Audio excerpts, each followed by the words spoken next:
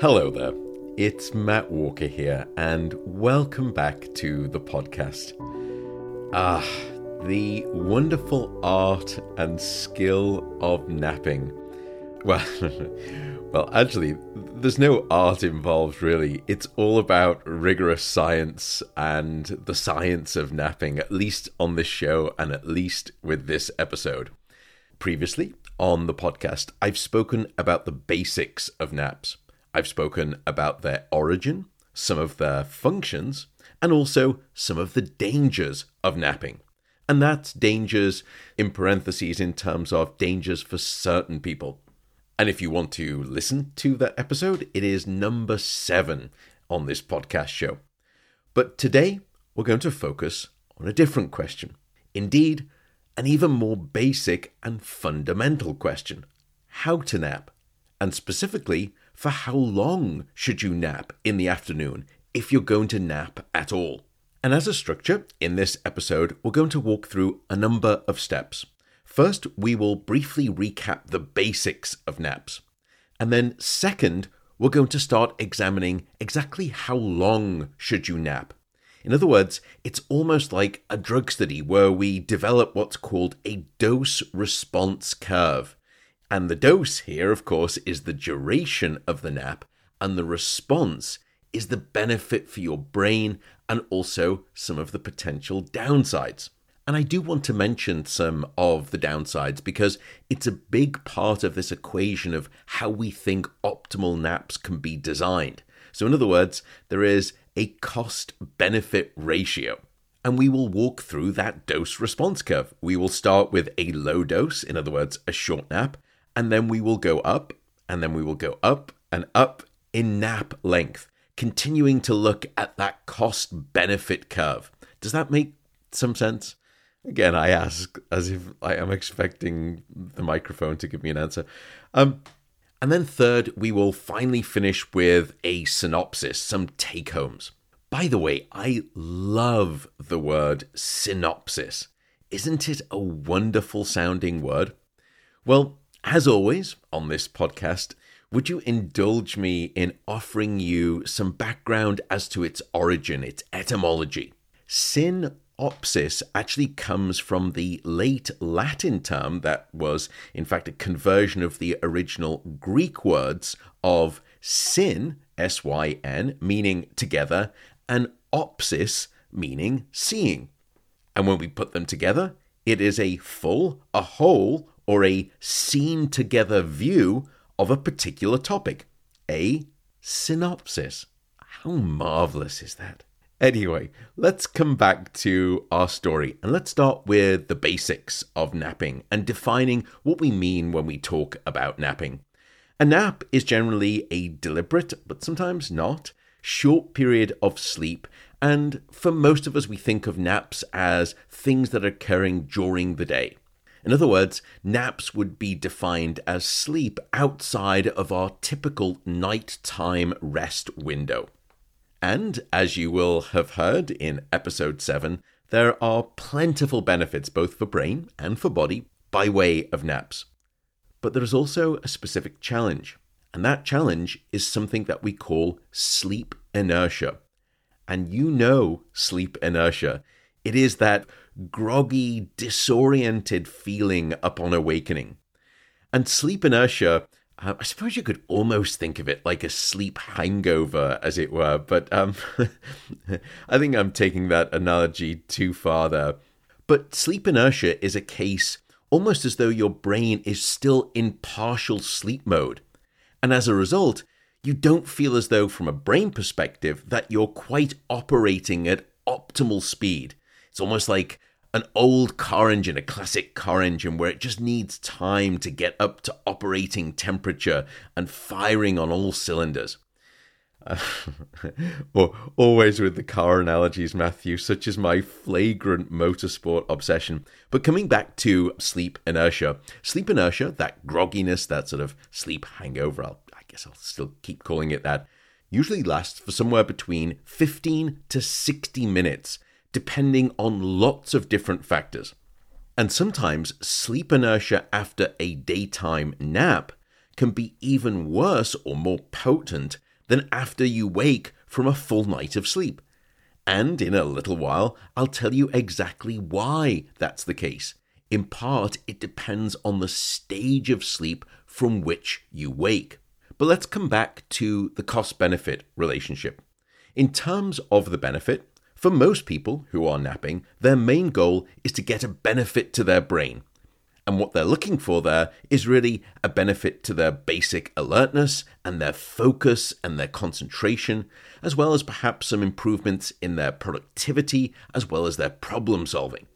So it's those benefits in these studies that we're going to focus on today.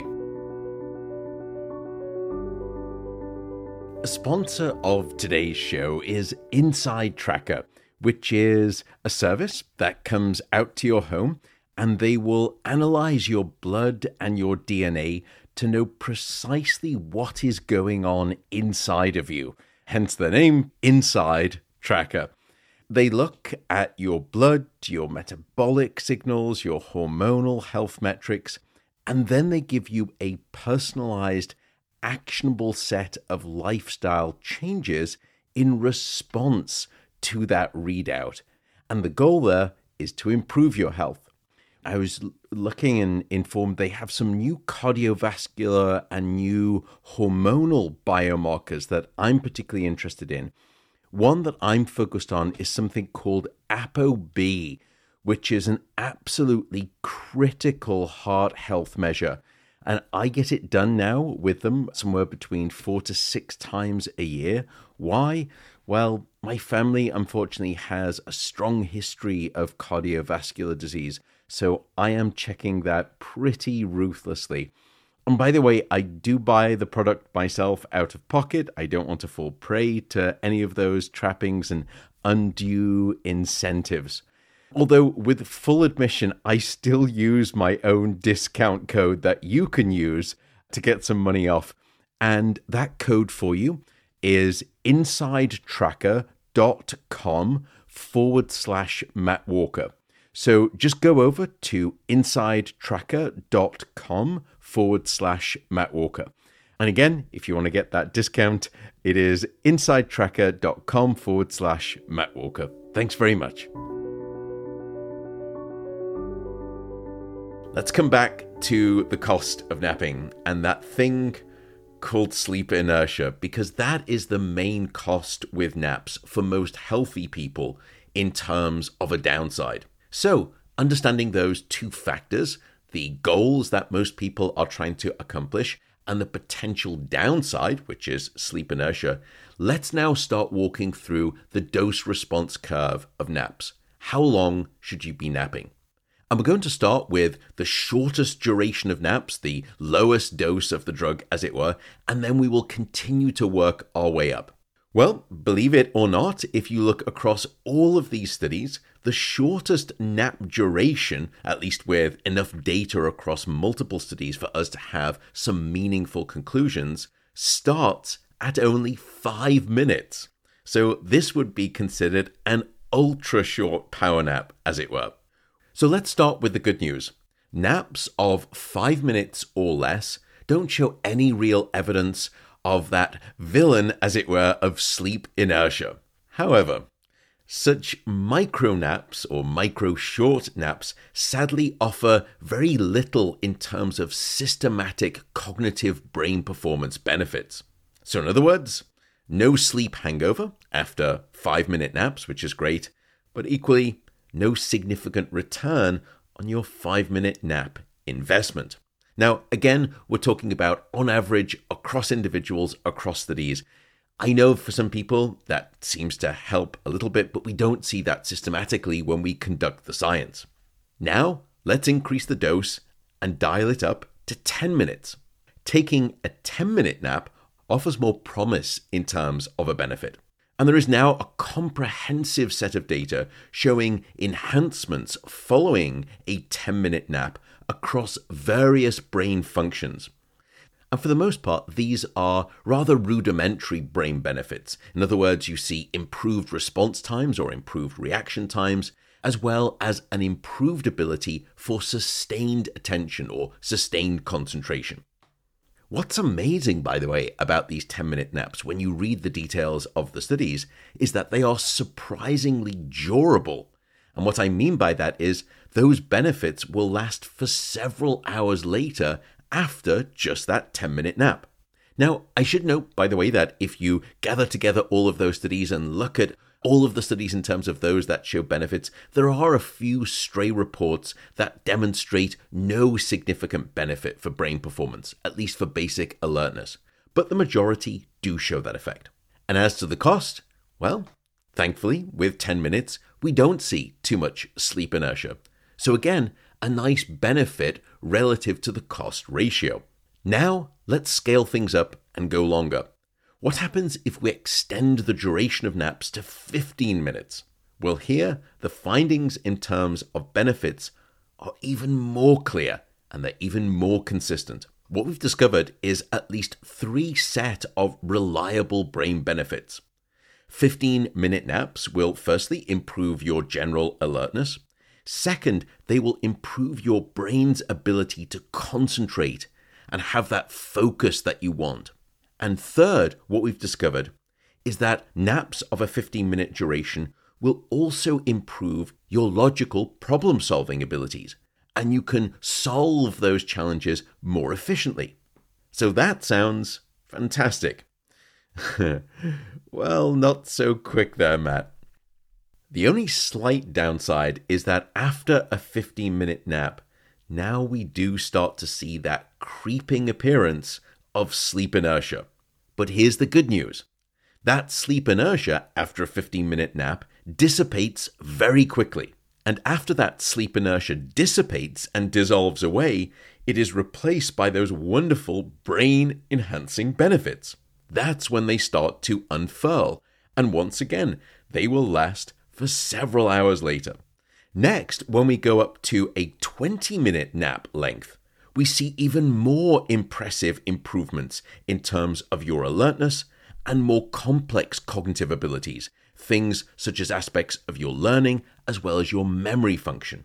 But as with most of biology, you typically don't get a free lunch. And as you would imagine, the sleep inertia that you will experience after a 20-minute nap is a little bit stronger than that after a 15-minute nap. And what I mean by stronger is that it just takes a little longer to start to fade away.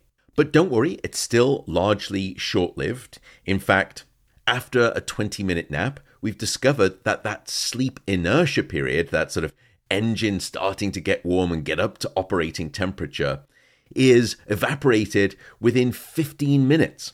So after a 20-minute nap, all you have to go through is just that 15 minutes of sleep inertia. And then after that, you have many more hours of rejuvenated brain function. And I can already sense you're now asking, that's great, what happens if we go to 30 minutes? Well, now the cost-reward balance shifts a little bit, but it remains favorable if you're patient. Because after waking up following a 30-minute nap, what we've discovered is that you will actually suffer a reduced cognitive brain performance ability, and your alertness will be lower than it was either before you took the nap or even relative to a set of individuals who remained awake across that 30-minute period relative to you who has napped for 30 minutes. But again, don't get disheartened, because what we found is that following a 30-minute nap, it takes around 35 minutes for that sleep inertia to fade away. And by around 35 minutes, you're back up to your performance that you had just before the nap. And then afterwards, that's when you get those major sort of almost nootropic brain benefits, which again last for several hours later. And in fact, those benefits, by the way, aren't just for basic levels of response time or concentration or focus. They even extend beyond aspects of learning and memory and problem solving. They also provide something called a boost in your cognitive flexibility. So that describes how your brain is able to juggle and deal and mentally comprehend vast sets of information. It's one of our unique human traits, and you get that really nice benefit following a 30-minute nap. And finally, what about going longer than 30 minutes? Well, if we increase nap duration to 45 minutes or then 60 minutes, those benefits continue to scale and they last for an even longer duration of time. The only downside is that it comes with an equivalent cost. The sleep inertia will stick around for longer. In other words, it will feel more severe. So it will take your brain a longer duration of time to get up to that operating temperature and then reveal the benefits relative to something like a 30-minute or especially a 20-minute nap. Now, at the start of the episode, I mentioned that sleep inertia after a nap, particularly a longer nap, can be even worse than the sleep inertia that some of us feel when we first wake up after a complete night of sleep, which would be, let's say, somewhere between 7 to 9 hours relative to a 45-minute nap. Why is that? That doesn't seem to make sense. This podcast is supported by Athletic Greens, which is now known as AG1. AG1 is a comprehensive nutritional drink that contains countless key health components. Actually, let me stop there. I say countless, but I actually know the company. I know how the product is made. And I believe at last count, it's over 75 different vitamins, minerals, probiotics, prebiotics, and other whole food nutrient sources. I do drink AG1 every day for the record.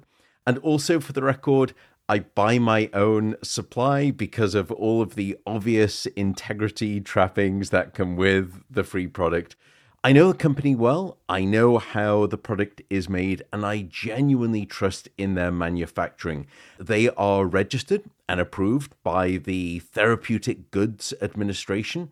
They also have GMP stamps, which means Good Manufacturing Practice badges. Basically, they're rigorous. So if you'd like to pick up an offer and get some money off your first order and also get some free travel packs, just go to the link drinkag1.com/Matt Walker. So that's drinkag1.com/Matt Walker, and you will get some money off your purchase. So again, last time, that is drinkag1.com/Matt Walker. In truth, I do also use my own link to try and get some money off. I do buy it myself, but I do use the link to get that code money off too. And you can use that link as well. Thanks very much. Well, I'm rather glad that you asked that question, because we've discovered a scientific answer. If you remember all the way back to the very first episode of the show, episode 1, that episode was called What is Sleep? And there I described your sleep cycle, which starts with light non-REM sleep and then goes down into deep non-REM sleep. And then after a while, it will go up into REM sleep or dream sleep. And thereafter, you repeat this non-REM to REM cycle across the night. On average, although it varies quite significantly from one person to the next, I also noted that the non-REM to REM cycle in us human beings is about 90 minutes in length. So after first falling asleep, you'll go into light non-REM sleep. By the way, don't get confused by that term, quote unquote, light non-REM sleep, meaning that it is bad sleep. Many people assume that light non-REM sleep is not good sleep, or it serves no purpose. Just so you know, not all light non-REM sleep is non-functional sleep, or in other words, shallow sleep in the sense of being bad. But let me come back to our story and explaining exactly why you feel sleep inertia after napping. If you look at that non-REM to REM cycle, after about 20 minutes or so after falling asleep for the average adult, your brain transitions from that lighter stage of non-REM sleep and starts to go deeper. It starts to drop into deep non-REM sleep, or what we call non-REM slow wave sleep. And non-REM slow wave sleep, or deep sleep, is the type of brainwave activity pattern that is furthest away from your waking brain activity. And this fact that your brain will, on average-ish, move into deep non-REM sleep after around 20 minutes or so offers you the answer to the question of sleep inertia after longer naps. Because once your naps go beyond around 20 minutes in duration on average, that's when you start to likely run into the risk of going into deep non-REM slow wave sleep. And if you try to wake up from deep non-REM sleep, that's when you get hit with heavy sleep inertia. And I think probably some of us, maybe many of us, have experienced this. Let's say that you go to bed at night normally, and depending on what time you go to bed, let's say you get a phone call at midnight or 1 a.m. in the morning. That's when you're going to be hit with this strong sleep inertia. Why? Because you were woken up by the phone call from the deeper stage of deep slow wave sleep, and you almost feel half asleep. And some people will say, gosh, I don't even remember that phone call. And it is deep non-REM sleep that has been demonstrated by scientific studies to be the root cause of sleep inertia. Because we and others, when we do these studies, we will often bring people into the laboratory and we'll place electrodes on their head. And that way we can understand what stage of sleep that they are in when we wake them up. And what we found across most studies is that on average, with those naps, by around minute 18, and again, it's going to vary based on who you are and different factors, but on average, by 18 minutes, you start to run the risk of going down into deep non-REM sleep.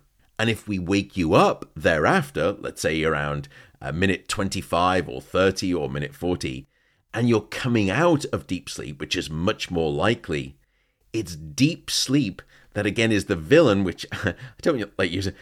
Deep sleep is just fantastic. It's amazing stuff. So I shouldn't call it a villain, but it's the underlying mechanistic reason, just to be scientific, for why you will typically suffer sleep inertia.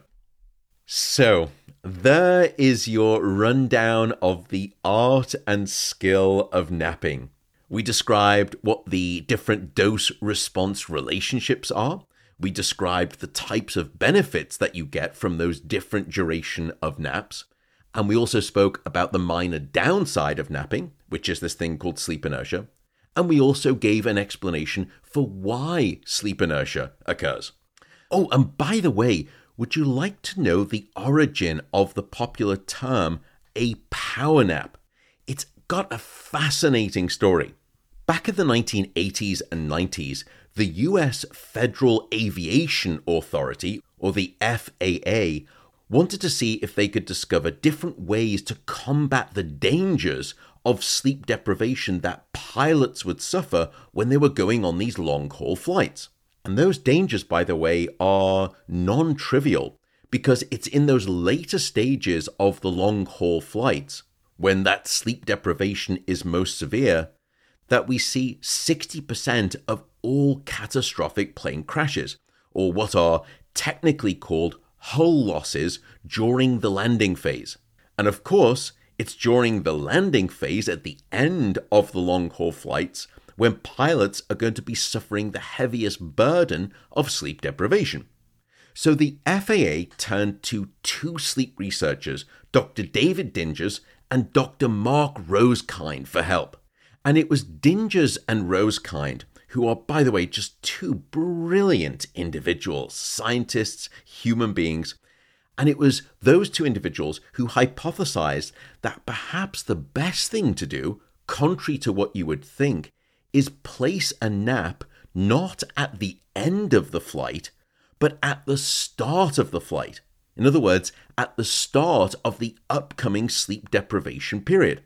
And their reasoning was that that sleep period at the beginning would act like a temporary buffer, offering greater upcoming immunity against the onslaught of later sleep deprivation. So it's a little bit like building up a credit at a bank to offset the size and the severity of an incoming debt. And here, the incoming debt is the known debt that will happen by way of sleep deprivation. And sure enough, what they found is that napping earlier in the flight provided exactly this type of resilience to the sleep deprivation suffered during long-haul flights for these pilots. And when Dinges and Rosekind were reporting their findings to the FAA, they suggested developing a term called prophylactic naps. In other words, preventative naps. That's a perfectly great term. But turns out the FAA wasn't keen on that term. They feared snide remarks among some of the pilots based on the term prophylactic and what it could infer. And so instead, in its infinite wisdom, the FAA opted for a term that invoked more strength and leadership and dominance, perhaps befitting what they felt should be their pilots' sort of professional ilk, as it were. What phrase did they come up with? That's right, power naps. And thus, I don't know why I sort of emphasize that term, power naps. And thus, the term power nap was born. And with that uncharacteristically brash ending, I will bid you farewell, take care, and bye for now.